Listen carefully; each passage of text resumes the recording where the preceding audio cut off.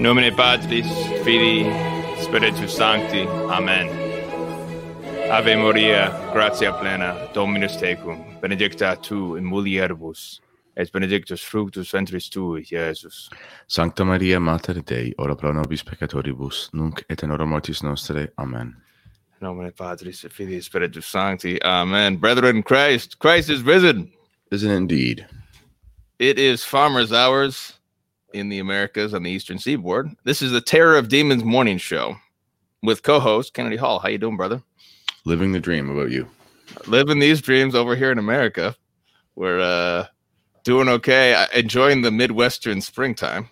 Yes. Are you enjoying the what do you call that region? You don't call that the Midwest. You just call that Southwestern Ontario. Southwestern Ontario. Excellent. Wonderful. Well, welcome to the 4th week after Easter. We have a number of excellent saints. This week, we will be pleased to actually this Thursday, we're going to have another show. Kennedy and I will be interviewing the makers of this beautiful liturgical art, mainly the missus of that team makes the beautiful art. I think the Mr. does his supporting role, but this is the 4th Sunday after Easter. We have so this Thursday we'll be interviewing the makers of Liturgy of the Home. This is Liturgy of the Home, and we have today, in fact, is a wonderful historical tidbit that I discovered in my book, Kennedy. So today is a traditional French feast of the finding of the Holy Cross.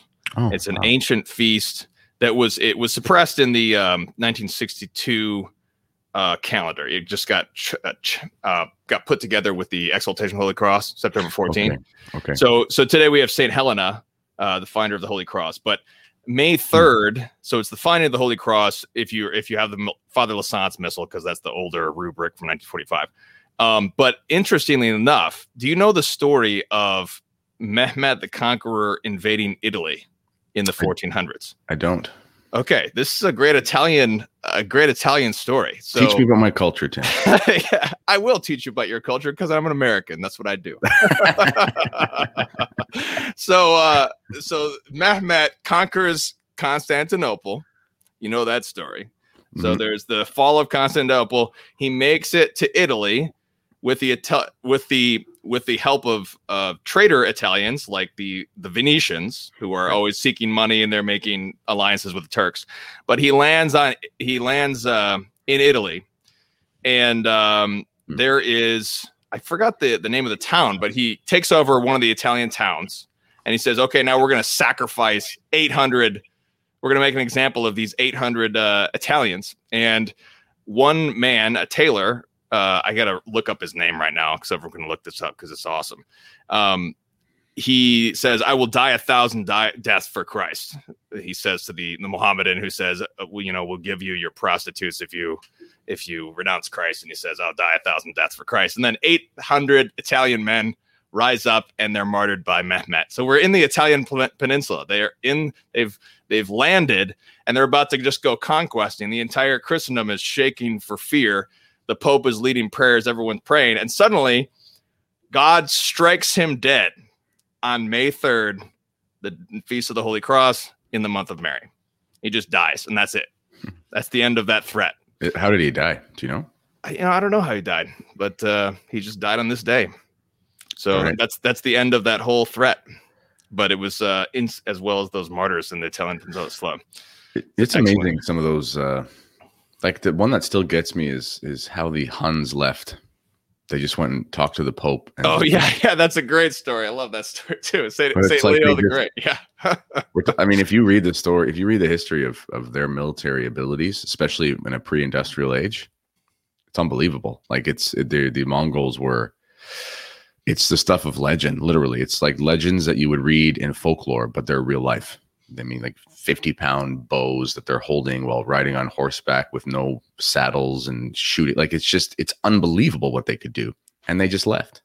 Absolutely, yeah. So Saint Antonio Primaldo, he was the one who rose up against Mehmet. So they took over the town of Otranto.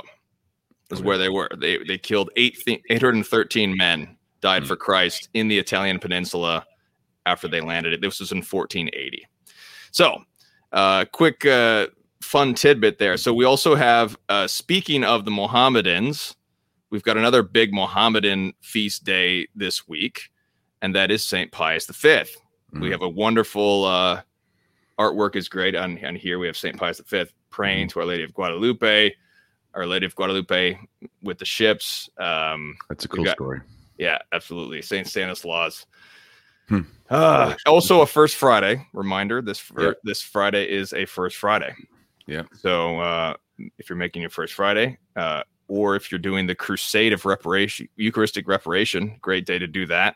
Make an hour of Eucharistic adoration for reparation for sins against the Blessed Sacrament. So, without further ado, let's get into our show. We have a lot to cover, and we're going to try our best to get through it as fast as possible. There's just an insane amount of things going on at this time. The question posed by this show is, did Pius XI cause the current crisis in the church? This is the crucial period. Fatima began 1917, and asking for penance, asking for the consecration of Russia, asking for certain devotions to be restored or to be really introduced and spread as a means to avert World War II. Mm-hmm. And this is the whole premise of these apparitions, is that God is punishing the world with World War I, and there's going to be another worse war unless we repent, unless there's a consecration, unless all these things happen. So the question is, did Pius XI cause the current crisis in the church? So we'll try to get into all that. Now, I want to introduce, this is the first part of 8 more shows we're going to do. Only 8, we promise. Only 8 more. What part is it? 7 now? Fatima 7? So we've done all these shows trying to illustrate the context of these things with all this historical, and we're finally going to get into the debating of these controversial subjects. So what we're going to do here is we've identified 4 different controversies of Fatima. The first controversy is, did Pius XII do the consecration to Russia during World War II? And that will be the subject of next week's show. And on each of these debates, I will try to argue against whatever Kennedy says. I don't care what he says. I'm going to argue against it. So Kennedy works at the Fatima Center. So he supports whatever Fatima Center's just the call it the consecration truth not been done position. Yeah. So that the viewpoint of Fatima Center on all these 4 controversies will be what Kennedy be supporting, and then I will be arguing on the opposite side of whatever that is. So next week will be Pius XII. So I will argue that Pius XII did the consecration of Russia, and then week after that we'll be doing more history. That'll be post-war World War II up to 1960, and then after that I will argue that there's a false Lucia. I will argue from that. That'll be the second controversy, the assertion that there's 2 Lucias. There was a imposter, basically. And then show after that, we'll talk about Vatican II and everything that's happened in the 60s and 70s, all these historical things. Then I will argue that John Paul II did the consecration to Russia in the 1980s. Kennedy will argue against me. And then after that, we'll bring it all the way up to the present day. And then I will finally argue that the third secret has been fully revealed, and Kennedy will argue that it has not. So those are the next 8 parts of this show. So it's amazing. Buckle in. And today we'll see this as well. But Fatima, it's like the story of the 21st or the 20th century. When you think about all the, that's why it's such a rich apparition. When you think about everything involved in it, which is probably why it's so, well, on the one, let's say the one side of the traditionalist leaning, who are trying to say, hey, there's kind of a problem here. That's why they're so adamant about saying what they believe to be the truth about it. On the other hand, you find tons of resistance from the mainstream narrative in the church against anything to do with the so-called Fatima conspiracy. Real resistance, like really, really interesting stuff. And you know what? It's probably because it's the most important event in the church's history recently, in the last probably couple hundred years, because everything that happened at Fatima, or everything surrounding Fatima, the context. I mean, look, we were able to do like 15 shows just trying to talk about what was going on around Fatima, because it encompasses all geopolitical maneuvers and et cetera. So it's a very big deal. Absolutely. And there is a spectrum of, this is the one of the efforts of Meaning of Catholic, is to try to bring Catholics together to debate disputable topics. Yeah. Not things of the faith which cannot be disputed, and trying to distinguish between those things and say, hey, these are dogmas. Yeah. These are not open for discussion over here. Yeah. Even though the so-called liberal Catholics think those are up for discussion, they're not up for discussion. But we do want to debate and really get into all the things that we can dispute. And one of those things is Fatima, in certain senses of Fatima. Yeah. And we'll talk more about once we introduce the debate about in what sense can we sort of quote unquote dissent from Fatima? What are the, what's the authority of Fatima and private revelation, that type of thing. So we'll talk about that next week when we introduce the debate. But this week, we're going to continue talking about this period, which is the so-called interwar period. Now, it's basically, it's the opportunity from a Fatima perspective. It's the opportunity to repent, essentially, that God has given the world the opportunity to respond to the message of Fatima, to repent and do penance. But as we saw last week, talking about the first sexual revolution, there was anything but repentance being promoted by the two empires, which are the American Empire, which is a Masonic conspiracy, and the Soviet Empire, which is a Marxist conspiracy, both promoting the same thing, which is sexual revolution and feminism. Now, one thing that we forgot to mention, which is very, very important, because we talked about jazz, but perhaps maybe even more important, was the invention of the moving picture, movies. Yes. And in the 1920s, believe it or not, there was pornography being created by Hollywood and being pushed on the American people. It was pornography. All right. And I'm not going to get into further details on what I mean by that, but pornography is the easiest way to describe it. It was pornography.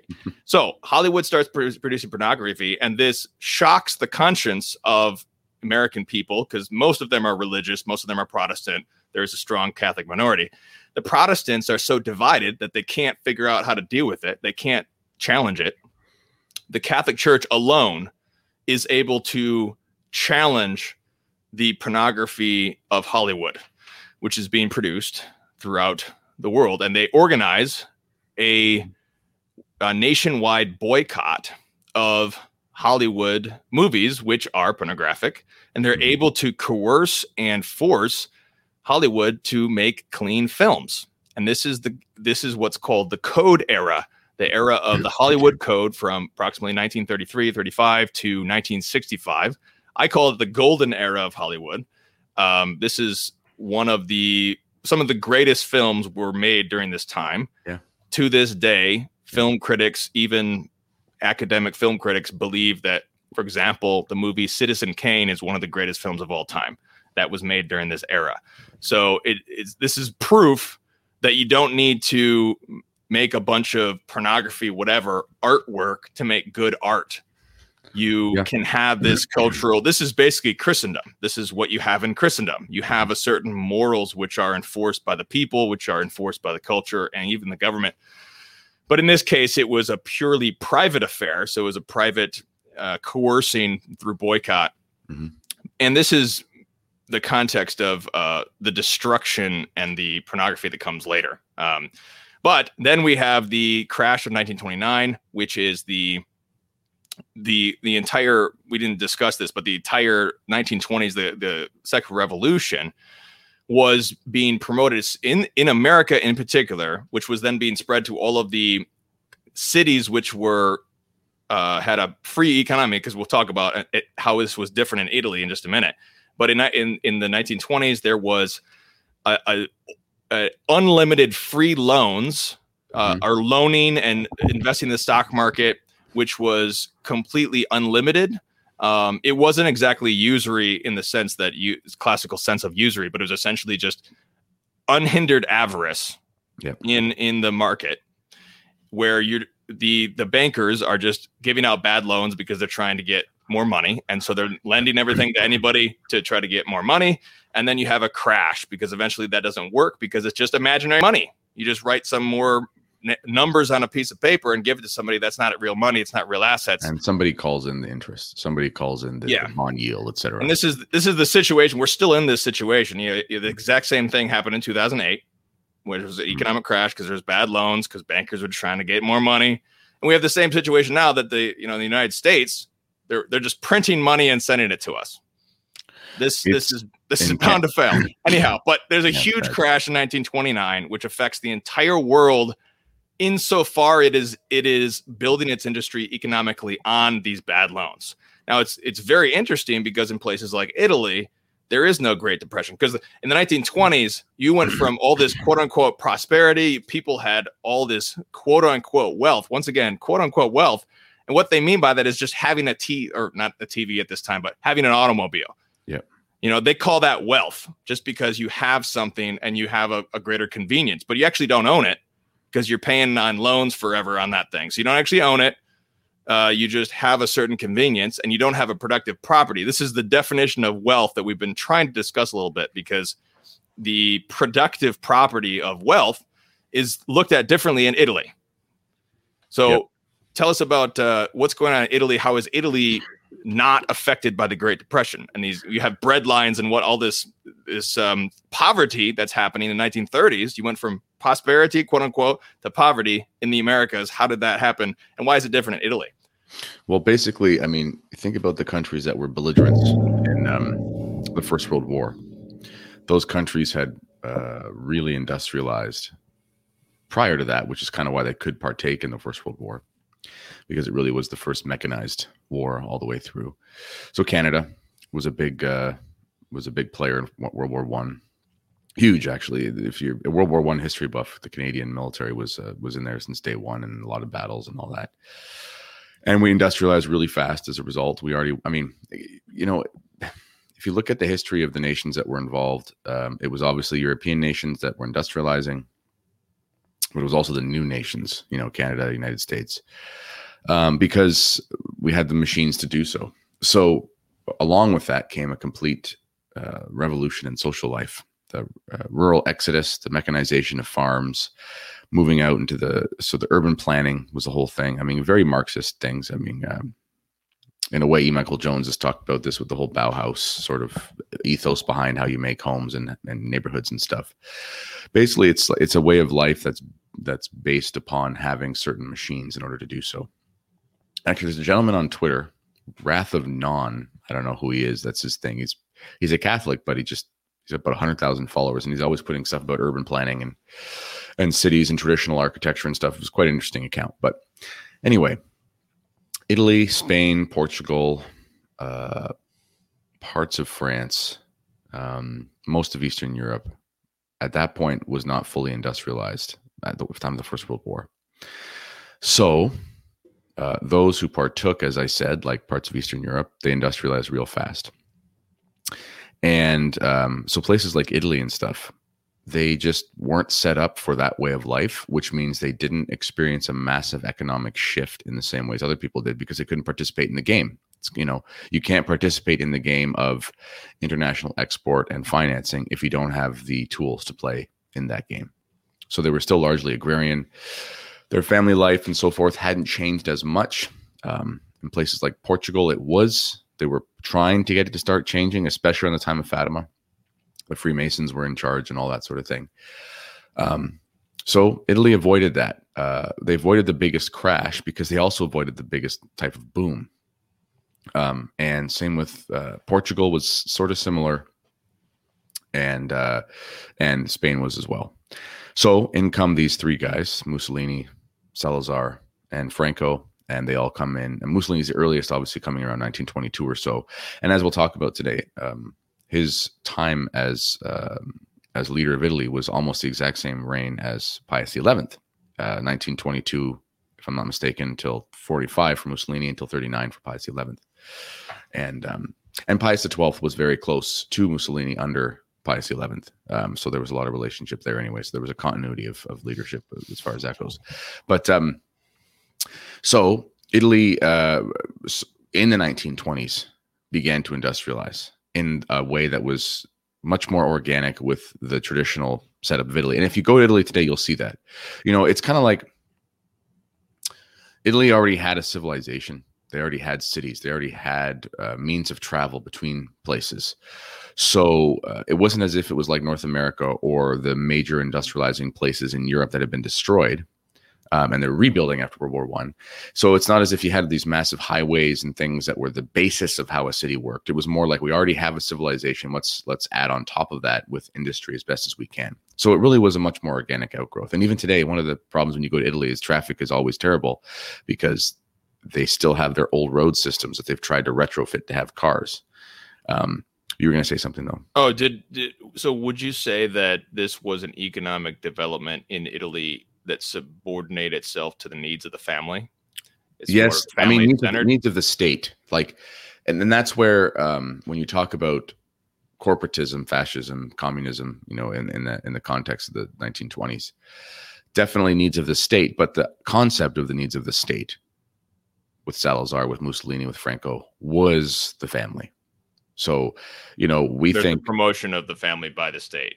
Have children. That's what the state is the right. Families and the church and so forth. That's kind of, I love me some libertarians as far as being against the government that we have, but so often be like, anything for the state is wrong, and I'm like, well, I mean, again, that's a whole other conversation. But it's just so much different when you think about the American Empire as this massive country that's 300 today. It's 300 million people, but I mean, even then, when you compare that with Italy, I mean, there's millions of people, obviously, but in terms of geography, it's a lot easier to have a corporatist state like that when you have a lot less people to deal with and smaller space. Yeah. It's doable, I think. Mm-hmm. You also have a national identity. That's thing. Yeah, national. Yeah, there you go. Exactly. That is the key right there. Cool. I mean, you say to somebody, we're gonna rally around being American. It's like, what does that mean? Now, but America's got more of that than Canada, though. You at least have a national myth. That's a big deal.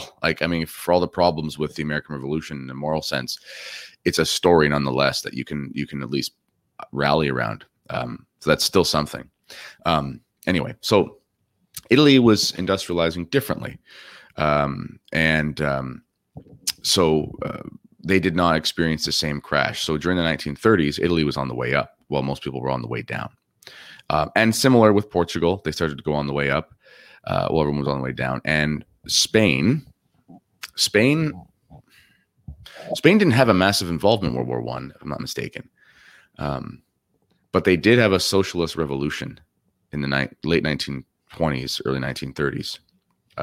Yeah, so they became a republic. I didn't look into this. So they became a republic. So just like the American Empire was promoting the destruction of all monarchy, as they have since 1776. So they're promoting the destruction of all the monarchies from Europe.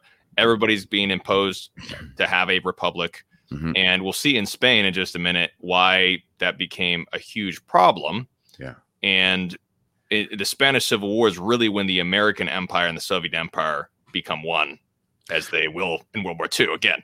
But I wanted to mention, I've got China, Mexico, Portugal, Spain, France, and Germany that we should talk about. If we can get through all this, we touch on all of them. And Pius XI's reaction to these different things, what he does, and his reaction to Fatima. And I want to end with Germany because that leads us straight into World War II. Mm-hmm. Does that sound good to you? Sure, but I also will mention. Go ahead. More context for Spain. The Western world. I mean, Latin America was under Spanish colonies for 300 years or whatever, 350 years. That all ended in the late 1800s, and the final blow was the Spanish-American War, 1898, basically over the Philippines. So there's a really short time frame between 1898 and like 1920, 1925, 1930. That's a generation. That's people alive under an empire and alive under a fallen empire. So it's the same. I mean, it's the same generation of people. So that Freemasonic, anti-monarchical push was massive in the Spanish Empire at the time. Yes. And they were reeling from a great fall, which was fertile breeding ground for revolution, which it always is. And in a way, if you kind of look at the history of Spain, it's almost like it was more difficult to control the spread of bad ideas all the way over there across the Atlantic. And so those things, there was a bunch of interchange between mainland Spain and New Spain, let's call it. And then there was a trickling down of ideas. And again, we'll talk about Mexico because we see the same thing happening again in fallen New Spain, which is now Republican Mexico. And Yeah. So in my book, I discuss how since the Monroe Doctrine in following the Holy Alliance of 1815, the American Empire declares war basically on old Europe, on Christendom, and then declares war on the Christendom of the Americas. Yes. So the Spanish Christendom and the South American Christendom, they aren't able to conquer the French Christendom of Canada, thank God. So for the sake of all the souls, they conquered themselves eventually. Yeah, unfortunately, they did themselves later. But the American Empire has been dismantling the Christendom of the Americas all the way up to this point, which we didn't cover. But finally, as we said a few shows ago, the Cristero War is happening because the devil targets in this period. It targets the most Catholic areas, which are Mexico and Spain. That's the greatest. Concentration of the church in an integration of society and the people and everything is in Spain and Mexico. And that's where the devil has its greatest. Him and his fallen angels take the greatest efforts to try to destroy the church in both these areas, and they fail in both cases, of course, because you can't go against Our Lady of Guadalupe and not get stomped if you're the serpent. And then 1921. So basically, the errors of Russia are being spread throughout the world. Yep. And what I mean by that, first of all, is Soviet agents. Soviet agents are going everywhere. They're being spread everywhere. You have the Mao in China. He learns about the errors of Russia at his university. The Communist Party, CCP, the Chinese Communist Party, is founded in 1921. Mao participates in his first communist revolution in 1927. And that's a prelude to 20 years later when the actual communist revolution happens in China and the modern Chinese communist empire is born that we're still dealing with. So that's China. And we kind of have to put that on the back burner because it doesn't really become prominent until after World War II. But then we have Mexico. So during this time, as we said, the communists and fallen angels are going after Lady of Guadalupe. The Cristero War is happening.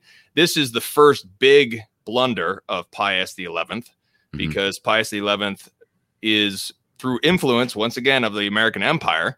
The American Empire engineers somewhat of a betrayal of the Cristero warriors, and Pius XI, through bad advice, because Pius XI seems to be a man of God by all accounts, but he seems to have suffered from bad. This has always been the problem since Pius X, maybe bad bureaucracy in the Vatican, as we know. There's all these bad actors in the Vatican. I think in Pius XI's reigns when we really start to see the bad actors show their cards in the Vatican, because they're really pushing for Pius XI against the Cristero Wars, and then later with Padre Pio as well. They get Padre Pio condemned because they convinced Pius XI that Padre Pio's not Padre Pio. Bishop Williamson, I know he's controversial, but I was listening to him on a podcast the other day, and he has a very frank way of saying things in a very English way. And he said, and I won't do his accent, but he said, the popes have been really good. He says, Pius X was the best. And he goes, Pius XI was very strong, but not bright enough. And Pius XII was extremely bright, but not strong enough. That's just kind of how he summarized it. And what he meant by that was Pius XI was really strong. In like when he made it, that's one of the reasons why his blunders were real blunders, is because he made real decisions, which is actually prefer that to what we have now.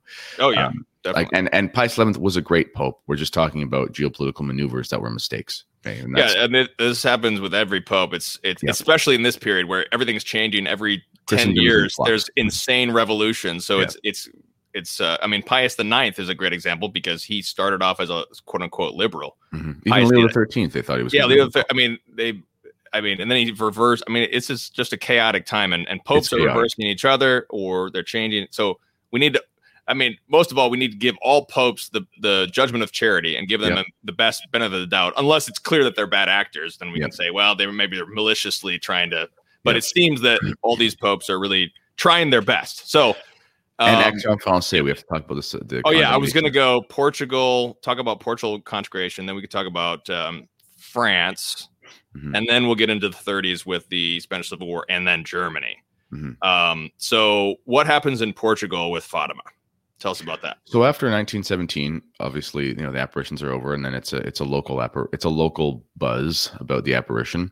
The Freemasons were really ramping things up. Like, it was really bad. If you actually look at what was happening in Portugal at the time of Fatima, it was actually, I have two videos coming out the next couple of weeks for Fatima Center about Canada and my failed state that I now live in. And one of them is obviously very sad and negative, and one of them is hopeful, I hope.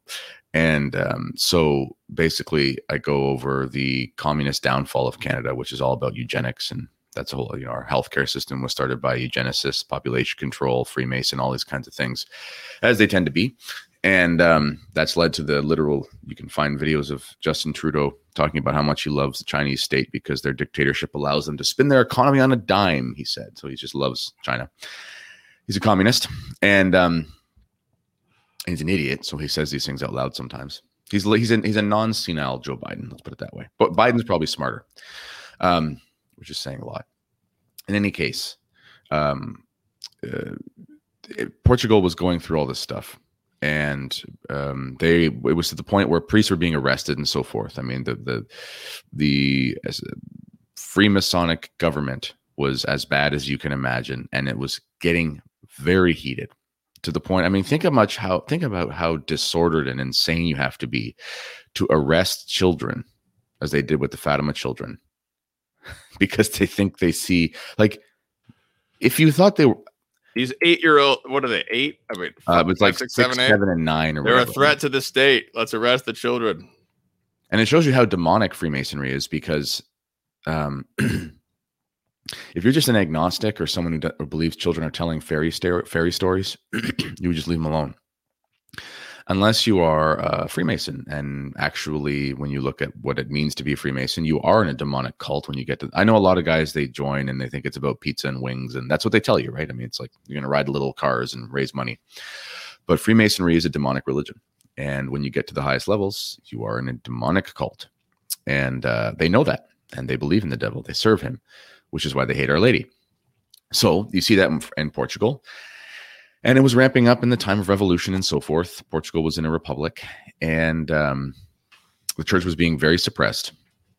And then eventually, the devotion to Our Lady Fatima grows so much, it gets approved by the local bishop. And I don't remember where I read this. I listened to a sermon by, I think it was Father Redberger, one of those guys. But apparently, a local bishop has a special charism. Even if he's not a very good bishop, he has a special charism to be able to discern whether or not an apparition is true. And you see this even with things like Medjugorje, where the bishop may or may not be that good, but bishop after bishop, 2 or 3 in a row, all said, no, this is not an apparition worthy of devotion and so forth. Anyway, so Portugal has Fatima. Eventually, 1931, you have the bishops of Portugal consecrate Portugal to the Immaculate Heart of Mary in the way that Our Lady requested, which is another part of the reason why we can say that it hasn't been done, because when it was done on a regional level, it had amazing fruit, which was a complete Catholic restoration in Portugal, like almost immediately under Antonio Salazar. It was bloodless. They did not have a civil war like Spain had, and when they took over the country, they didn't have a bloody counter rebellion, let's say. And you had a golden age in Portuguese society, both economically and What's this question here? Yeah, Nuno says, hello, I'm Portuguese. I can tell you that in the First Republic, we had 42 governments in 16 years, so it was a complete mess. Well, and that's like Italy. I mean, Italy, since, Italy has a prime minister and a president. I try to follow Italian politics. I don't know who either of them are half the time. I think they've had 50 and 50 years. Like, it's insane. Europe is not supposed to be republics. How much more evidence do we need? It's the entire time. Yeah, so basically you have this push from the American empire to make everybody republics, to basically undermine the existing culture of Europe and force on them this Americanized ideology of republics. And then you have a much stronger force of Soviet infiltration who wants to make all of these places into communist by violent means and killing people and bloodshed. The Bolsheviks were actually setting up. This is, people don't realize, like, the Bolsheviks were actually setting up other parties, other Bolshevik parties. Like, so you would be in Spain, and you would be, I'm in the Spanish Bolshevik Party. It was an actual instantiation of communism that was popping up all over the world. I mean, it was an international movement. And if you look at how the communists work, they go in about 20-year cycles, and I did 2 videos for Fatima Center on this, on how their tactics work. It takes 15 to 20 years, basically. It's a process of demoralization, destabilization, and so forth. And they're very intentional about it. And they were doing it since day one, like since 1917 in Russia, since 1918, around there. And you see the crescendo of these infiltration and so forth in the 1930s. Yeah, so right, the American Empire is imposing republicanism, which is sort of this effeminacy. Let's all just get along and we'll vote and it'll be great because the power to the people will just make decisions. So it's just sort of draining the masculine force out of the European cultures by this imposition of this political republicanism. And then this far more virulent and violent force comes in and starts destroying things. So then you have a reaction to that, and that's called fascism. Trying to counter the communists.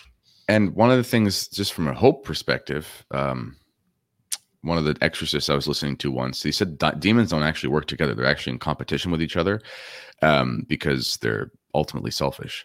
Yeah. And one thing we see, this World War, this era is really, it's Marxism versus Freemasonry. So are they similar? Yeah, they are, but they are a little bit different. And they seek different means to enslave people. Freemasonry almost wants to enslave people by pleasure, and Marxism is by force.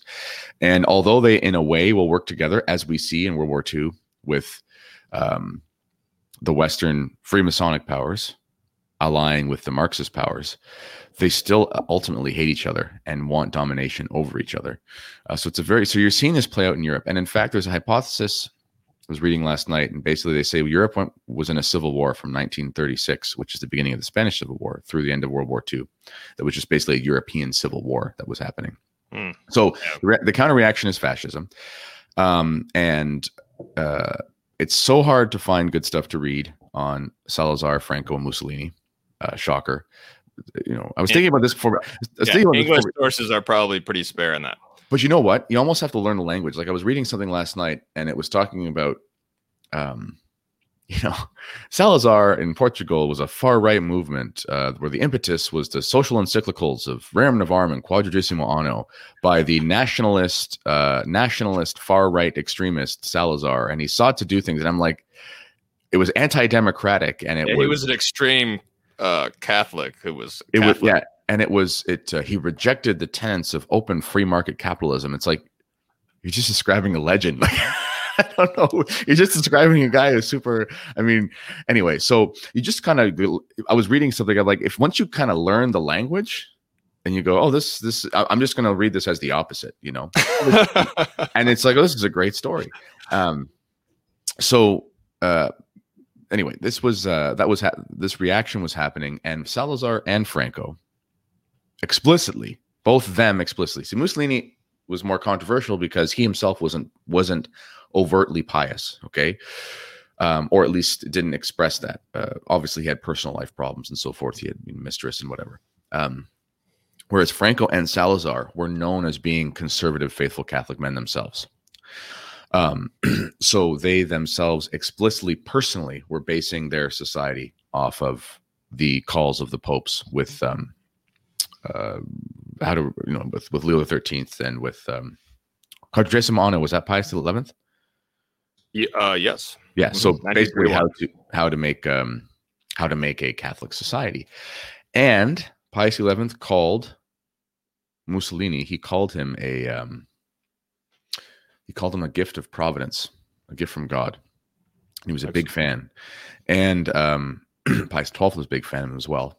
And when Franco eventually wins the war in Spain, they flew the flag of Franco in Rome. So there was a big relationship there, and it's interesting if you look back historically, because Quadragesimo Anno is basically 40 years after Rerum Novarum. If you think about it this way, Rerum Novarum is sort of the theory.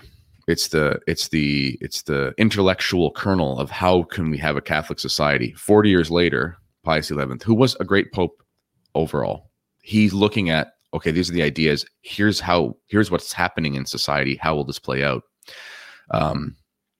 Mussolini's attempt was almost before it was like an attempt to instantiate these Catholic principles in a real practical sense in a fallen Christendom, basically. And Quadragesimo Anno almost is like a stamp of approval on that sort of governance, as much as people don't want to admit that, because with Salazar and with Franco in the early 1930s, they're explicitly saying we're basing it off of Rerum Novarum and Quadragesimo Anno. Yeah, this is what gives the lie to any, and this the reason why we're talking so much about fascism is that this is a crucial factor in Vatican II, as we'll see right after post-war. This is so important. That's why I read from Christopher Dawson last week. Christopher Dawson is the undisputed greatest historian, quote unquote, of the 20th century, and no one can basically say he's some kind of crazy fascist or whatever. And he himself says fascism is closer to the social encyclicals than liberalism or communism, either one of them. Yeah. And so he's the one who's saying, but the whole problem with fascism is simply that the state has so much power, and it is so easily abusing the church's rights. And part of this is understandable because the church later on with Franco is going to be actually promoting Marxism. So that's understandable to a degree. But at the other hand of the stick, if you have somebody like Mussolini, who is not as pious as Franco, you can have an abuse of or militarism, as you said, invading Abyssinia or whatever. Also, just I have heard that Mussolini disallowed church groups and wanted only the state groups, things like that. So imposing the state's will on the church's influence as society. There's similarities when you look back to, like, when you look back in the times of Charlemagne and men like that, the state was almost telling the church who to make as bishop. You do see this back and forth interplay of where is St. Paul. The state has a sword and so does the church. I mean, like, the state legitimately authority is from God. So there is an aspect where providence will use the rightful authority, the natural authority of the state, to get the house in order. And you see in the 1920s and early 30s in the Catholic countries, Germany's different, but in the Catholic, we'll talk about we have so much more to get through. Okay. We'll try to. I want to touch on France really quickly because this is also such a massive step, and this is probably when we talked about Russia and Fatima, we'll talk about maybe Pius XI's greatest blunder, but this is maybe his second greatest blunder is the suppression of Action Française. We've discussed this in other shows, but essentially this is sort of the I mean, I view it as there's so many different forms of fascism that are trying to react against the communism. And I see Action Française as sort of that form of reaction to communism because it is it's Charles integral. Maurras. Yep. Charles Maurras is an agnostic, but he's sort of promoting the church, basically. He's promoting Catholicism, he's promoting traditional values because he sees that. But the problem with Action Française is that it was flying under the banner of politics first, in the sense that we need to transform society by politics first, which that premise is the same premise as the communists and the American empire. That's the problem. So that you can see the problem with that. But so the bad advisors of Pius XI convinced him to suppress Action Française. And but under Pius X and Benedict XV, they had done an inquiry into Action Française. And the advisors to Pius X and Pius XV said you should be suppressing this, but they refused to, and they didn't act on it. Partly it's because maybe they just, to be honest, they died right around that time. But it was very contentious. But the greatest Frenchmen of that era, the two greatest French churchmen of that era, who are Jacques Maritain and Gary Goulegrange, they both supported Action Française. And Cardinal Bilot. Cardinal Bilot. Oh, wait, was that the same Bilo as later? Different. Cardinal, okay, I was like, how could he? He's someone he's someone that people. He resigned when they condemned. He resigned from the cardinalship, whatever you call it, when they condemned Action Française. So he was a hero against liberalism. He's one of those men that's forgotten, and he resigned because he was basically like, this is nonsense. Right. So the difficulty, this is the difficulty of this period, is that should the church, I mean, this is basically what the church is saying now. The church is saying now, magisterium is saying now, well, we need to kumbaya with the UN. We need to kumbaya with the vaccine globalist big business, whatever, because we're going to build back better. Well, then they were saying, well, let's build back better with these. Okay, he's a secularist, but he's promoting Catholicism. He's promoting, all this good stuff. So let's work with him to try to work against the communists. So that's what they were saying then. And that was causing problems. But the main point about this, I want to read from, this is from biography of Marcel Leboeuf. This is from Bernard Tistia de la Meilleure. He says this on page, I had it, 49. He says this, because this is the key part about France. He says, the condemnation of Action Française was a turning point in the history of the church. From then on, the bishoprics were given to left-wing clerics, whilst all opposition to liberalism was falsely tarred with the same brush as Action Française. And so in France, because France sort of is the pulse of Europe, France is kind of what's cool for Europe. It's been that way for centuries. So what France does is kind of what other people think is cool. And that's kind of the way it influences society. And this is going to have a massive effect, because this is the book I recommend to viewers. It's The Avant-Garde Theological Generation by John Kirwan. And he talks about how there's this interplay between the theologians of this period in the 1920s and 30s in France. And there's arising this new generation of younger theologians. These are people like Henri de Lubac. At this period right here, this is where they're growing up and they're seeing this whole thing, that these are the people who are going to create Vatican II. And because of Action Française, this new generation, which also is mixing, I'm not saying Lubac is mixing with communists, but some of his friends may be, and that whole group is mixing with the communists in left-wing France. And they're the ones who then become the dominant force in France, especially after World War II. And so this suppression of Action Française is so critical, which brings us straight into Vatican II. And so that's why the question is, did Pius XI, and Colomb actually mentioned in one of his broadcasts that Pius XII, one of his first acts as Pope, Pius XII, was to reverse this. So it was well known that this may have been unjust or was a problem or all sorts of things. Pius XII immediately reverses it. So it's a serious blunder. It's a big blunder. And Marcel Lefebvre's seminary professor, Father Lafloche, who was a big name amongst the intellectuals at the time, he was a great seminary professor at the French seminary in Rome. He was basically teaching the seminarians Action Française for as far as social teaching goes. And when they were condemned, it was like a tragedy. It was really a tragedy. for the true understanding of the kingship of Christ. Yeah, I believe Lewis, I believe this is a Frenchman right here, if I recall. You can correct me if you're not a Frenchman, but it says he's saying it's very different from the contre-revolution after this period. Difficult. Yeah. So just, going after and that's counter-revolution going back to 1789, of course. And French integralism and so forth has been very fractured and split ever since. You have the Abbé de Nantes, who is, the Catholic counter-revolution or whatever order he started. He's kind of a mixed figure, but he's very anti-Society of St. Pius X, for example.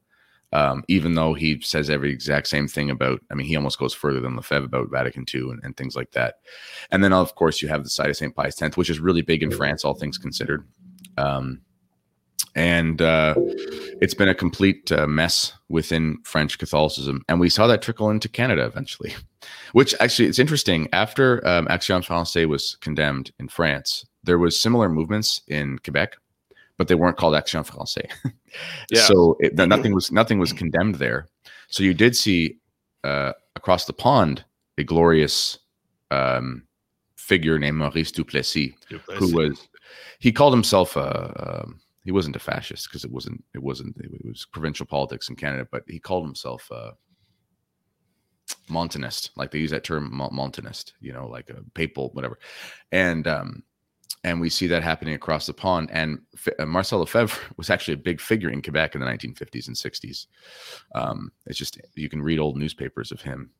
Newspapers today, they're it's like reading the Washington Post. They're such rags, but it's like Le Devoir in Montreal, and there's op-eds by Lefebvre. It's very strange. But there's a show we did with Colombe on French Catholicism in North America. It's I really enjoyed that show. Big bright spot from Pius XI is 1930 encyclical Casti Connubiu, in which he condemns the sexual revolution. He condemns feminism. He condemns the so-called emancipation of women as actually a slavery of women. As to his credit, Paul VI will also predict in 1968. Yeah. They understand that this is, and Leo XIII did the same thing in 1890 Arcanum.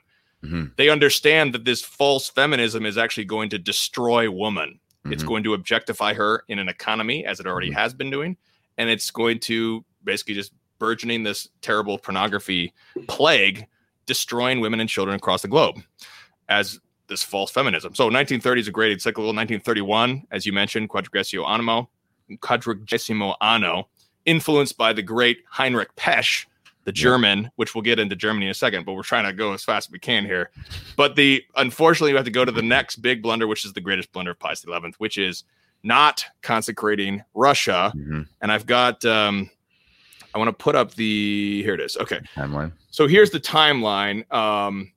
So we have fall of 1930. There's sufficient evidence that Pius XI knew of the request made by Jesus and Mary through Sister Lucia. He does nothing. So by 1930, it is quite clear that Pius XI was informed of this.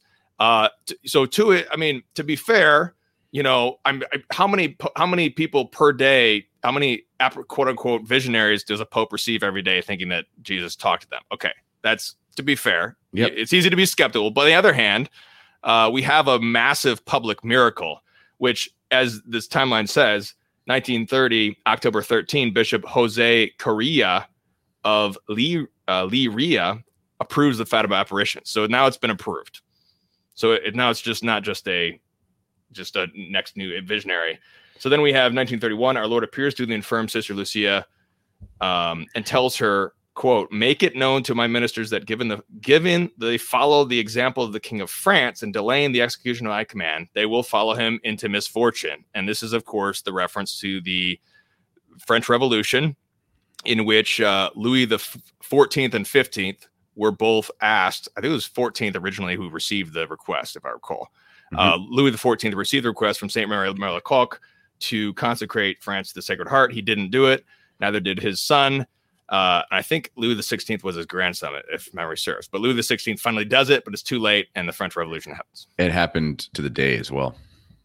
To the day. And literally to the day of that initial request, that's when The upstart Third Estate took power away in a parliamentary fashion, and then 4 years later to the day, the king had his head chopped off.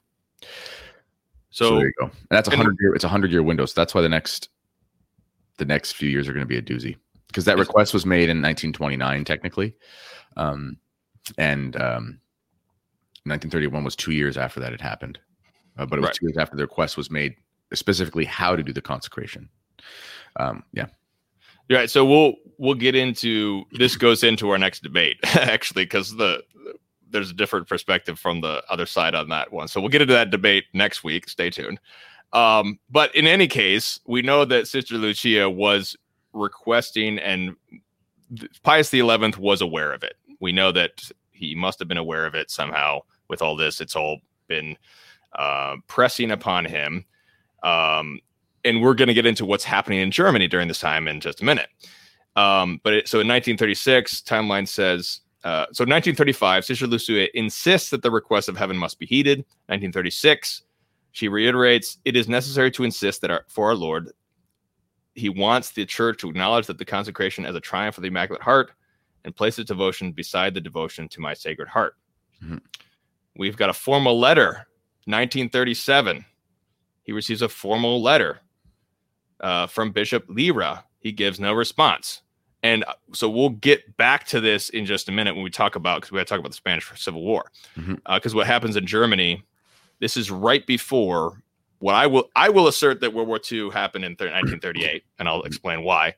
But this is 1937. So Pius XI does not do the consecration. Raja, Kennedy, do you have any speculation as to why do you think Pius XI did not do the consecration? I don't know. The only thing I can say in general why the popes haven't done it in the way, like, listen, in the collegial sense of with the bishops, part of me thinks it's hard. Like, I know that sounds silly, but to have all the bishops around the world doing the same thing, there's a way to do it, but it requires a firm hand that is hard in our day. And basically, basically you'd have to say every bishop has to do this. I don't know, give it a time window, let's say at noon your time or something. And if you don't do it, you're late sententia excommunicated. Like, that would be the only way you could basically ensure that everyone who is a bishop of the Catholic Church has done it, because if he hasn't done it, he's been excommunicated and is no longer under the, that sort of thing. That's kind of the only way you could make something like that happen. I think that's one of the big issues, is why it's been so hard to do, is that's a big deal. Anyway, so with everything going on, I mean, in the world at the time, bishops in places everywhere from Latin America to Quebec to the States to, what's it called? Vietnam. I mean, you've got all these places that are having massive social changes that are Catholic, and having all of them do a massive collegial consecration, I think, is just a big deal. Yeah, Lowell, shout out to our Australian viewers. Lowell says, she's making a very good point here, because there's so many. We talked about the bureaucracy. Yeah. We have to make an assumption that Pius XI did actually receive these letters. Yep. I'm not aware of him actually mentioning Fatima ever. He has a letter of, I believe there's a secular letter on the Rosary. I have to check the reference here, but he does mention sort of an implicit reference, I think. But to my knowledge, I've never heard of Pius XI actually mentioning Fatima in this sense. So we could also say, well, he never even got the letters. So very good point here thanks, Lowell. Yep.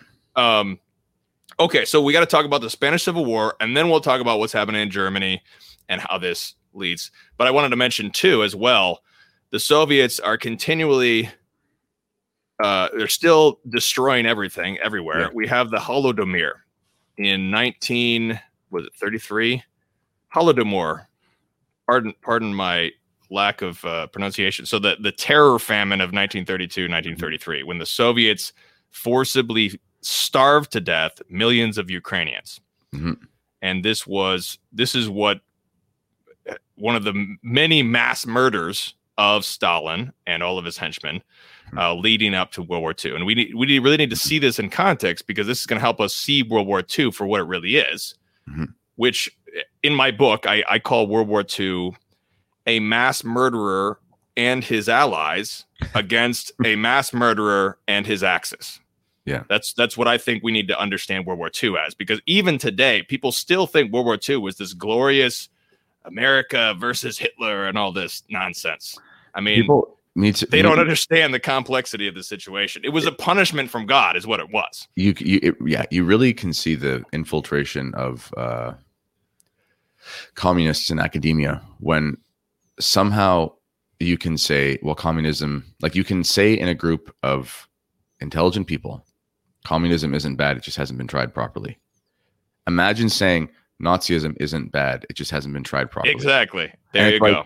Arguably, arguably the communists were worse. I mean, it's like far worse. Yeah.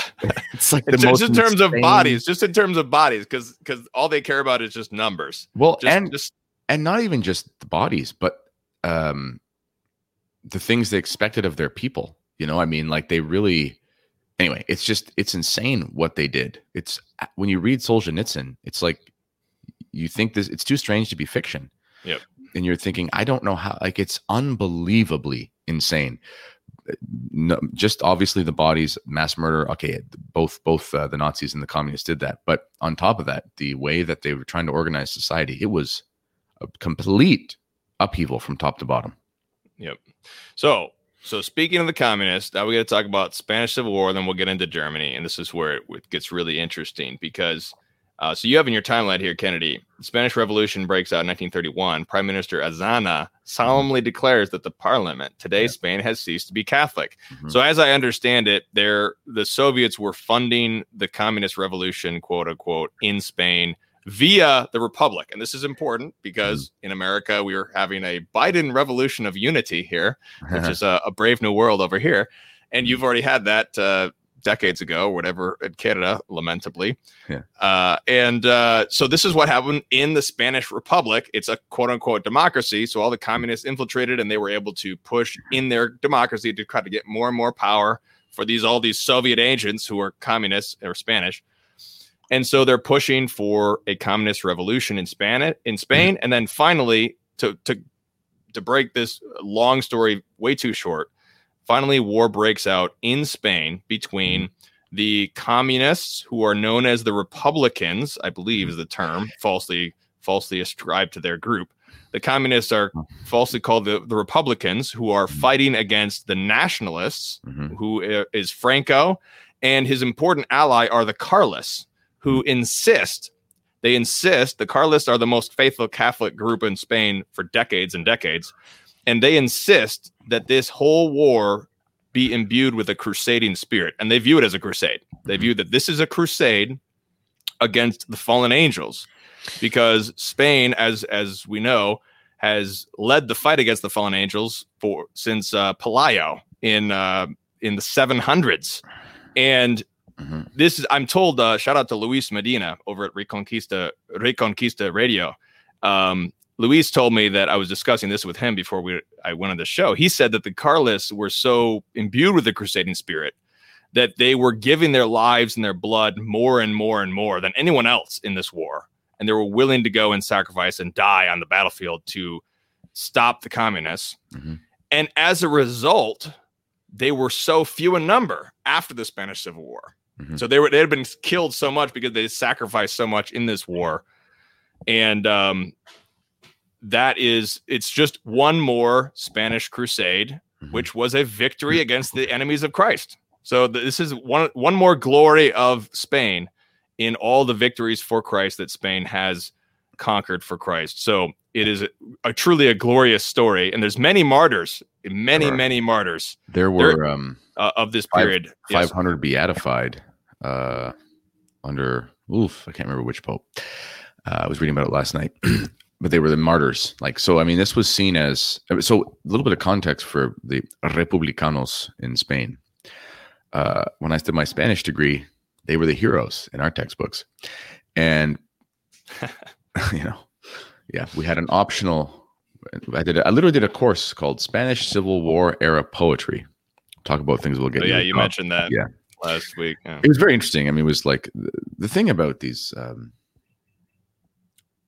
revolutionaries and communists and so forth. It's just like the same with it's the same thing they do with Hollywood, because they're sensualists and materialists. They make really attractive art in all forms that they do, because it's very human, right? In that sense, it's a fallen humanism. So it appeals to emotions and senses and things.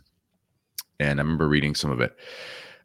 It was a completely degenerate group of people. People, like, to get to the point where you can destabilize a nation, you have to corrupt their morals. You have to corrupt their morals. It was extremely sexual. It was extremely degenerate in its sexuality. It was pornographic. Even the poetry was pornographic. I had to read some of the poetry in university. I'm thinking, these guys were doing opium. They were promoting opium usage. It was, like we talked about a few weeks ago, it was sort of like a counterpart to the jazz era. It wasn't done through jazz, but it was done through this sort of pagan Renaissance, something or other. And they were suppressing the church in academia to the point where, the Bolshevik-minded people would go into schools and they would uncatechize the children and so forth. It was a time where marriages were breaking down because adultery and open marriages were being promoted. It was a complete and utter abomination. It was an abomination of society. And I'll be honest with you, it was all of these revolutionaries, every single one of them is a pervert. And Michael Jones talks about this with the Marquis de Sade and the French Revolution and so forth. Every revolution has with it sexual perversion, degeneracy, pornography, etc. And this one was no different. And they were extremely evil. They were so evil, these Republicans. Like, this is one of the reasons why they suppress the truth about this, is because the liberals know that there's such thing as just war. This is why they have to make up their own history so they can justify their revolutions as being a just war. They know that there is a just war. And when you look at what the Republicans were doing in Spain, it was disgusting. They were burning priests and nuns alive in churches and so forth. Like, they were as demonic and evil. And when Franco came in and cleaned the house, people say, oh, he was too ruthless. Honestly, if you study word for word what happened, I'm sure obviously the individual soldiers and stuff made some mistakes. It always happens. Yes. But when you look at it was an exorcism. It was an exorcism of devils from a country. And you can't reason with devils. And it was a complete societal collapse. And the only way that it could have been done was how it was done. Yeah, this is another very important thing, because it'll be crucial when we talk about Vatican II, because the Marxists are so demonic. And so, by the way, so this is where militarily the American Empire and the Soviet Empire are both uniting to support these evil Republicans side who are burning the priests in the churches. Yeah, they're being supported militarily, financially, tanks, guns, even volunteers. There's the American Brigade of Communists that are fighting Canadian against. Too. It was the international whatever they were. So this is kind of where the mask comes off a little bit, even though it's so obscured still by all this false history. The American Empire and the Soviet Empire both support these evil, demonic Republicans, killing all of these martyrs that we venerate today, are being supported by the American Soviet Empire. So, and Canadian. Canadian. We sent like 1,000 soldiers, volunteers. There we go. So so this is going to be crucial, because Franco is going to insist that we have to be strict with the communists, because he knows what they're capable of. We have to be strict. We have to be strong against them, or they'll take over. And he keeps on insisting this, but through the influence of Vatican II and Paul VI, and after Franco dies, of course, there is a surrendering, and we'll see what happens in Spain after that, lamentably. You know that because Franco was right about the communists. He was. And just a side note, you know that Canadian Protestant pastor with the Polish accent who's been all over the news, and he was screaming at the police to get out. Did you see that part? Yeah, I didn't see the video. Yeah, but go ahead. So he's been on like the first, that right wing station in the States with Jesse Kelly. And anyway, he I wish he was a Catholic priest, but he grew up in Poland, and they escaped to Greece, and then they came to Canada. And people who like, he's been so against what's been happening in Canada to the point where people are like, dude, normal people are kind of like, calm down, you sound crazy, because he's like, you're Gestapo, you're Nazis, you're communists, you're unfortunately he's seeing the same thing. Yeah, but he's like visceral about it. You see it in his face, and he screams and stuff. People are like, why are you so angry? He's like, you don't understand. No, you don't understand. You don't understand the bodies and the blood and the carnage and the whatever. He saw it, and that's why he's standing up against it. Yeah, I was just listening to, shout out to Catholic Family News. I was listening to Matt Gaspers and Brian McCall over there, and they were mentioning how Bishop Athanasius Snyder, who lived under communism for decades, he saw how the Gestapo switched to the dictatorship of the gender ideology in Europe. And he said, wow, this is worse than the Soviets. So it's when you have that perspective and you can see, you've lived under Soviets, you see how they work, and you see the same thing happening today. Anyways, we got to talk about Germany in the beginning of World War II. So what's happening in Germany during all this time? Okay. So I want to set the context here very clearly, because it's such a dicey issue that's been so politicized. It's so frustrating. We can't even talk about the truth. It's so frustrating. So this is what's happening. So since the really 1800, before this time, really quickly, and I don't know if I've covered this clearly, so I'm going to try to break this down really quickly. Before this time, there was sort of a public charter. There was a sort of modus vivendi between Jews and Christians. Okay, there was a modus vivendi, meaning the Jews. This is the modus vivendi, wasn't always practiced by either side. But here's the modus vivendi: is that the Jews had a protected space where they could just be Jews. They could practice their Jewish religion. They could do whatever they wanted to do, be Jews in their space, and be protected from mobs of men who profane the name of Christian, killing them. Okay. And that's been since Gregory the Great. That was centuries and centuries old. And many Jews actually liked the so-called ghetto because they wanted to actually resist conversion to Christianity. They wanted to have a ghetto so they could continue to be Jews, but there were other Jews who didn't want the ghetto. They wanted to go out and be capitalists and make a bunch of money. And if you read my book, I've documented this from Jewish sources. They talk about there's basically this 5% elite Jews, this very tiny elite group of Jews who represents like 5% of all Jews. Okay. They're the ones who become the bankers, and they're into Kabbalah and magic and all this nonsense. And they're the ones who are promoting sexual revolution and all this terror. Those are the Jews doing that. Now, keep in mind, that's 5% of all Jews. So, your Jew on the street, whatever, he's probably not involved with any of this. But what happens is there's this strong hatred of Jews, which begins to crescendo by 1900.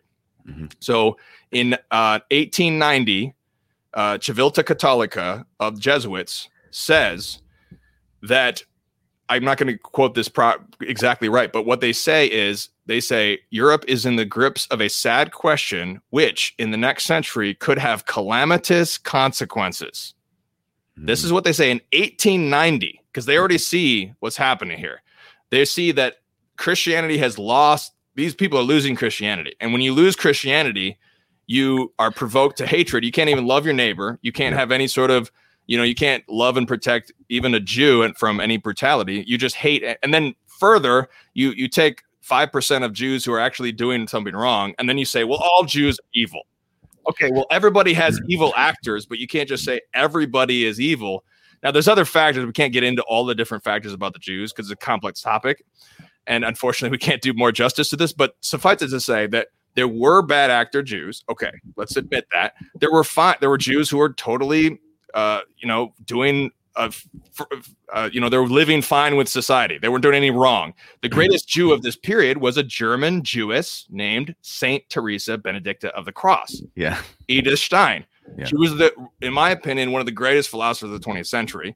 Yeah. She became a Catholic, and she wrote some of the greatest philosophical works, in my opinion, which are still underrated to this day. And so it's just a complete, and Saint Maximilian Kolbe, he's a perfect example of this, because he's fighting against the Jews who are promoting sexual revolution, and then he's also sheltering the Jews from all this terrible eugenics. So what you have is in Germany, you have this strong reaction to the Jews, which is already happening, but it gets promoted by a pagan whose name is Adolf Hitler. Adolf Hitler is not a fascist. He's a pagan. He's not a fascist. He is trying to restore the pagan German heritage. Yep. He's trying to glory in this pagan past that he's inventing. Viking lore and all that. Viking and all that nonsense. So he's not even the fascist. The fascist, not even not the good Viking, not the Catholic Viking, like Leif Erikson, who discovered Eastern Canada. So go on. So basically, he's trying to do this. Then he's influenced by the American eugenics, where in the American Empire, 12 half a dozen states imposed mutilation on their people. This is another key point. The American Empire was imposing mutilation, which is sterilization. So they were forcing sterilization on people in the American Empire. So is in Canada, which helped inspire Adolf Hitler for what he was doing and the whole eugenics movement, which is just Darwinism. Once again, it's evolution. So it's all about this false racial theory where the Germans are this pure blood and all this nonsense. And so he's pushing his racial theory. This is in the 1920s. So you have the Nazi party in the 1920s. They're just thugs. Yep. And they're fighting against the communists who are also thugs. Yes. And they're just killing people in the street. And they're just gangs. They're just these thugs. And they're promoting their nonsense pagan theory. Now, one man recognizes immediately the threat of the Nazis, because some people are just like, oh, these guys are idiots. But one man understands more than everybody else the destructive character of the Nazis, and that is the doctor of the church in the 20th century, Dietrich von Hildebrand. Mm-hmm. He converts in 1914. He's the other greatest philosopher of the 20th century, and he sees it immediately. Now, the Catholic bishops actually excommunicate in the 1920s. The Catholic bishops excommunicated any Catholic who joined the Nazi party. Yeah, it was a standing excommunication on any Catholic who joined the party. So that needs to be understood, that there was a Catholic opposition to the Nazis immediately. Okay. Now, the Nazis finally are able to maneuver their way into taking power in 1933. And now at that point, Dietrich von Hildebrand is famous across Europe. He's going across, and you need to go read Soul of a Lion by his widow, Alice von Hildebrand, to get the story here. So he is famous throughout Italy, or famous throughout Europe. He speaks multiple languages and he's giving talks everywhere, Yep. So he knows immediately that the Nazis are going to come and assassinate him. Yep. So he has a choice. He's got a wife and a son. Mm-hmm. He can either lift his voice and continue to speak in Germany, and then he'll just be assassinated, or he'll just stay quiet. And so he decides that he needs to take his wife and son and flee and go to Austria, where he hooks up with the fascist Engelbert Dollfuss of Dollfuss, I believe it's pronounced Dollfuss in Austria. So here's another who was anti-Hitler, who was anti-Nazi. This is the point. This is what breaks up this dumb fascist. Even today, lamentably, I'm reading this. This guy more than anybody should understand the difference between fascism and Nazism. But Seewald writes in his book that Nazism is fascism. But Dollfuss is a fascist who funds Dietrich von Hildebrand to write his newspaper, which is called the Christian Corporate State. Yes. Which is a German anti-Nazi newspaper that is being published in Germany or in Austria. And so the situation in Austria needs to be understood, so we understand the start of World War II. Mm-hmm. So in Austria, there is a great deal of Nazi sympathizers or Nazi party members in Austria, and they're trying to promote Nazism. Mm-hmm. So Adolf Hitler has taken over in Germany in 1933. He's imposing his will on everything and doing Joseph Ratzinger will soon be forced into the Hitler Youth and forced to be a anti-aircraft assistant when he's 14, 15, 16 during World War II. So Dietrich von Hildebrand also, so he's fighting against the Nazis in word in newspaper. He's just dismantling there. And what's great about this newspaper is that it totally dismantles communism and totally dismantles Nazism, because some people think that the only way to, in Germany, some people think that the only way to counter communism is to become a Nazi. Yeah. And he's showing that these are both evil ideologies. Let's explain the appeal, though, for people. Why is that the case? Because you're thinking to yourself, well, how can you be so insane that you would join Nazis and to be an anti-communist if Nazism is also insane? That's a good point. Good point. Reality, the thing is, what we see, but we're seeing fallen man react to the fall of Christendom. And what you were saying about the protection of the Jews, for example, in a Christian society, the word ghetto is an Italian word. It doesn't mean poor. It just means an area for an ethnic group, essentially. So that could be quite a flourishing, rich area if the culture is like that, and that's what you saw anyway. And it could be bad. No one's excusing the atrocities or anything, or even not just the atrocities. No one's excusing misstep and discrimination. No one's whatever. But the reality is that it's like with all things, it's a complicated past. History. Coulomb always says this, they'll say, was this guy a good guy or a bad guy? And he's like, he was a human being. So it depends on which biography you read. And that's true. And that'll be the same of all of our lives. And we have to remember that when we're looking at history, we're looking at our ancestors, for better or for worse. And we should give them the benefit of the doubt when trying to understand why they did what they did. So why would, what was happening in Germany, etc.? Well, when Christendom goes away, and Germany was already fractured so much because it had been split by Protestantism and Catholicism. The problems there. When Christendom goes away, you have to rely on some sort of national identity if you want some sort of national movement. And you're coming out of World War I, and it's fall of Christendom and the Depression, and Germany was hit as hard as anybody by the economic problems. You're going to the grocery store with a wheelbarrow full of cash to buy a loaf of bread. It was totally nonsense. So you appeal to a nationalist sensibility in a place that's lost its Catholic faith. Which means you appeal to what? You appeal to this folklore, this Viking, this basically paganism. Okay, the reality is communism is an atheistic. Okay, so people aren't atheists. People are, Chesterton says this. Atheism says it's atheism is not the natural state of fallen man. The natural state of fallen man is pantheism, is polytheism, is Greek mythology. That's why we see all pre-Christian states are pantheist states. Okay, so Germany is basically appealing to that natural sensibility where man, and you see that today. You see that today with why do men love men like Joe Rogan, etc. Because they're not atheists.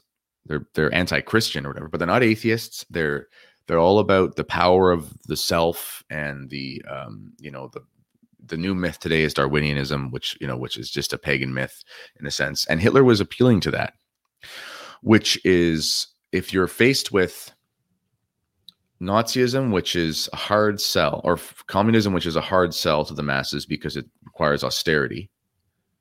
Because communism is saying we're going to all be equal and have austerity. That's not fun unless you basically force people to do it.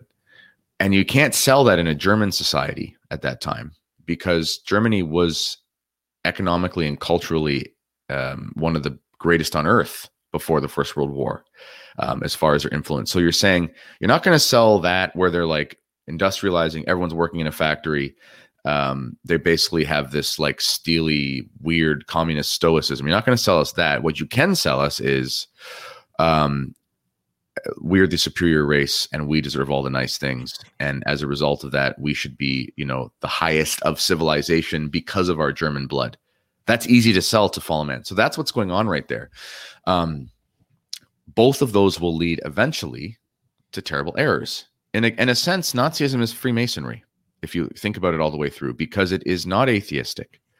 It is still spiritual. And it still is it's Gnostic, in that way, and that's what Freemasonry ultimately is, versus the Marxism, which is essentially just atheist materialism. So that's kind of the context. So when you look back, you go, how would they all fall into this? It's not much different than American exceptionalism. If you think about the myth of like it's Mormonism is kind of a non-violent version of the Gnostic Nazism that you see, insofar as this is the myth of our people, and we're special, and we've been chosen by God or the gods or whatever, and we should be rich and powerful and so forth. And you see that all over the world today. Nazism was just an example of that. That's it. Yeah, absolutely. So, so the nuncio to Germany in the 1920s is Eugenio Pacelli. Eugenio Pacelli speaks fluent German. During his papal court when he was pope, the language that they spoke in the papal court was German. His right hand man was actually a woman, Madre Pascalina. So she was and she was a Bavarian nun.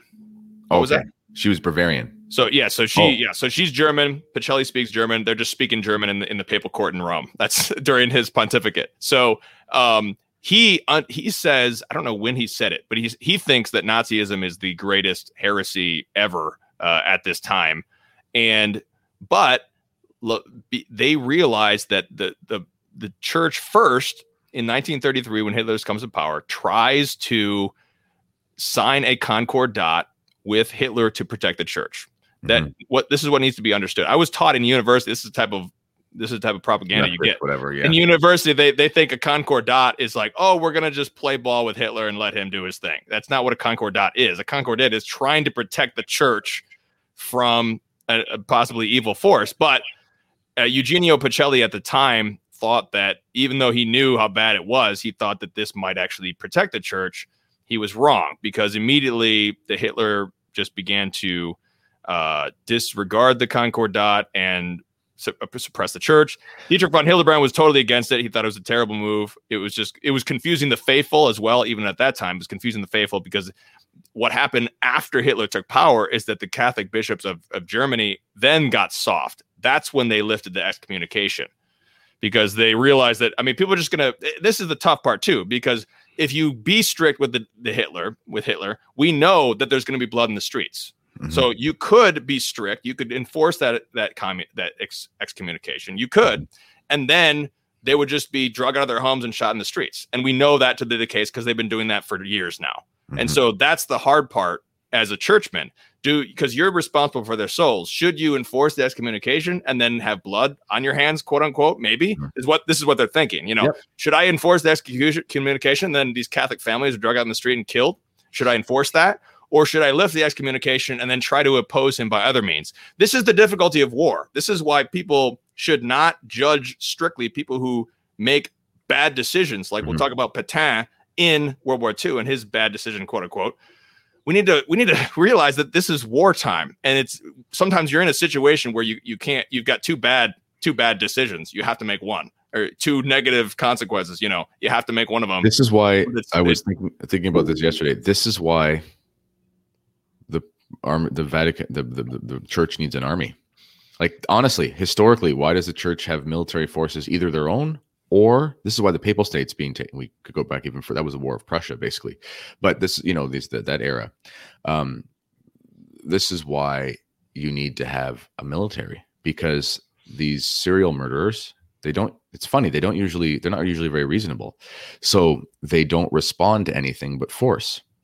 So the tenets of what's a just action as a Catholic. It's kind of like what we're going through now. I was asked by a priest, could you guys have some sort of Cristero rebellion up in Canada? I'm like, no, there's no way we could justify it, because even if you got 1,000 guys together, you'd all be decimated and anyway, it's just like there's no possible way to justify any rebellion, because there's no chance of winning.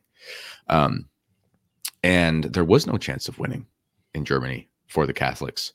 There was a chance of winning in Spain. There was a chance of winning in Portugal. Happily happened bloodlessly, and there was a chance of winning in Italy. And Mexico, there was a chance of winning, which is why it was allowed to happen. So, but when you take away the power of a Catholic state, which acts as the Pope's army, and you take away the actual papal states, which actually have their own armies, you see the fall of Christendom. And if man will not listen to the threat of eternal damnation, he's not going to listen to anything. Yes. So we got to wrap up here. So there's a few crucial points here. And so Dollfuss is a pious Catholic. He's funding the anti-Nazi. He's a pious Catholic fascist. Trigger alert. So he's a pious Catholic fascist funding the anti-Catholic Nazi newspaper of Dietrich von Hildebrand. Dietrich von Hildebrand is also he meets with Blessed Charles' widow, the Empress, and the Habsburg, and he's trying to.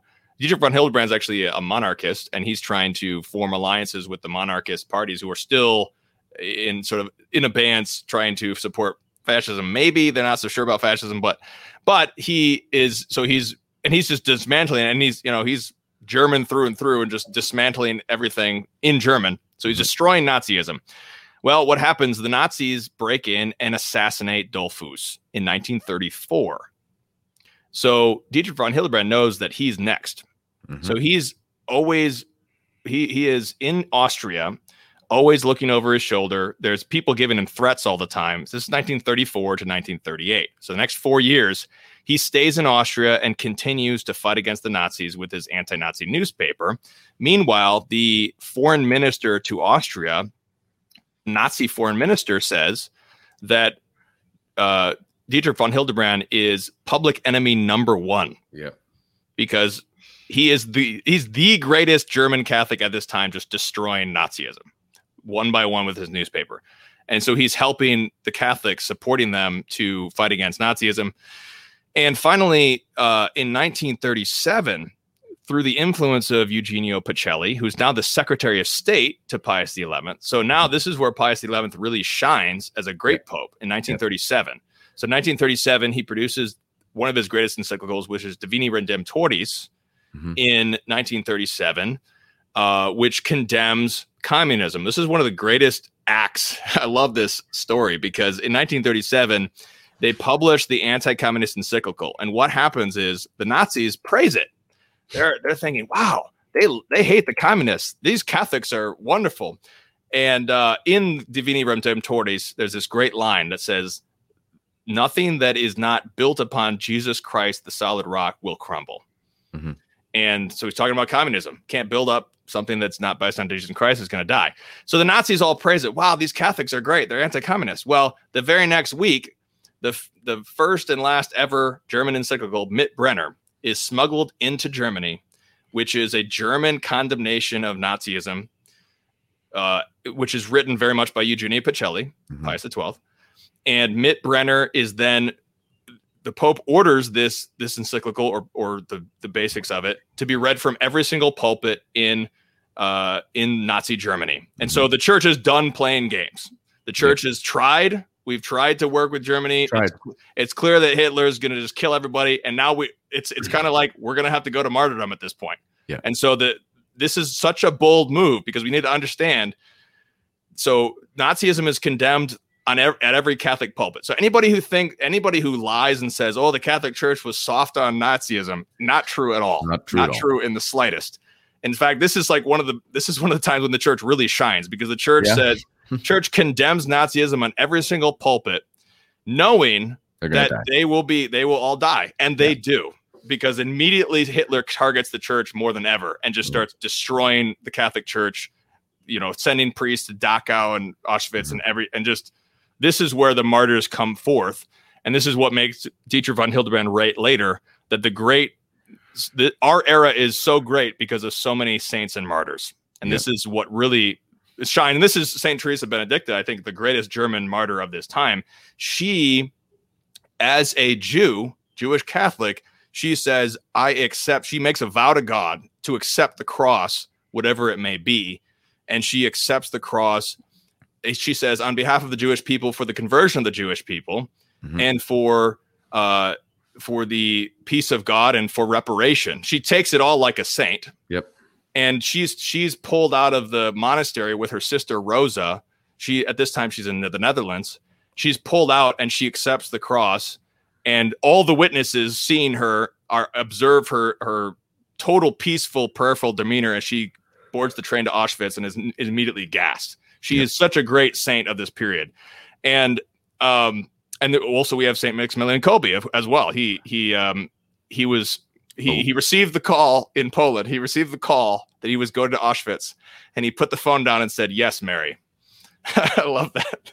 He gets on the train, and then he starts singing Polish songs of patriotic and Marian songs on the train to Auschwitz. He gets to Auschwitz, and we know the story. We'll talk about that. Yeah, we'll have to put that on hold for World War II. But so what happens here is 1937. They target the church, and now they go after Dietrich von Hildebrand to take over Austria. Mm-hmm. And this is the key. So at this point, January 1938, and this is when the sign comes from heaven.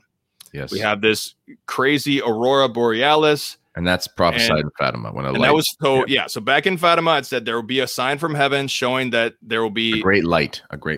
Yes. So the great light from heaven will be the sign that the next war is starting. The next war will start. Yeah. If I am not heeded, if God is not heeded, and God is not, his wrath is not appeased by penance, and this will be the sign from heaven. So this was, and Marshall quotes this in his book, and he mentioned he looked up the New York Times article from 1938.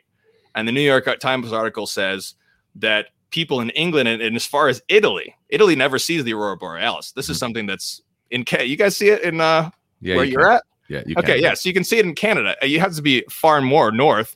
If you haven't heard of the aurora borealis, you can look it up. The Northern Lights. You can look up the Northern Lights for Australian viewers. I don't know if you've heard of that. Maybe you have it in the Southern Hemisphere. I don't know. But so the Northern Lights, some kind of Northern Lights happen, and it's seen as far as Italy, which is just shocking. That's never happens. Yeah. And people literally think that the houses are on fire, and they start calling the fire department.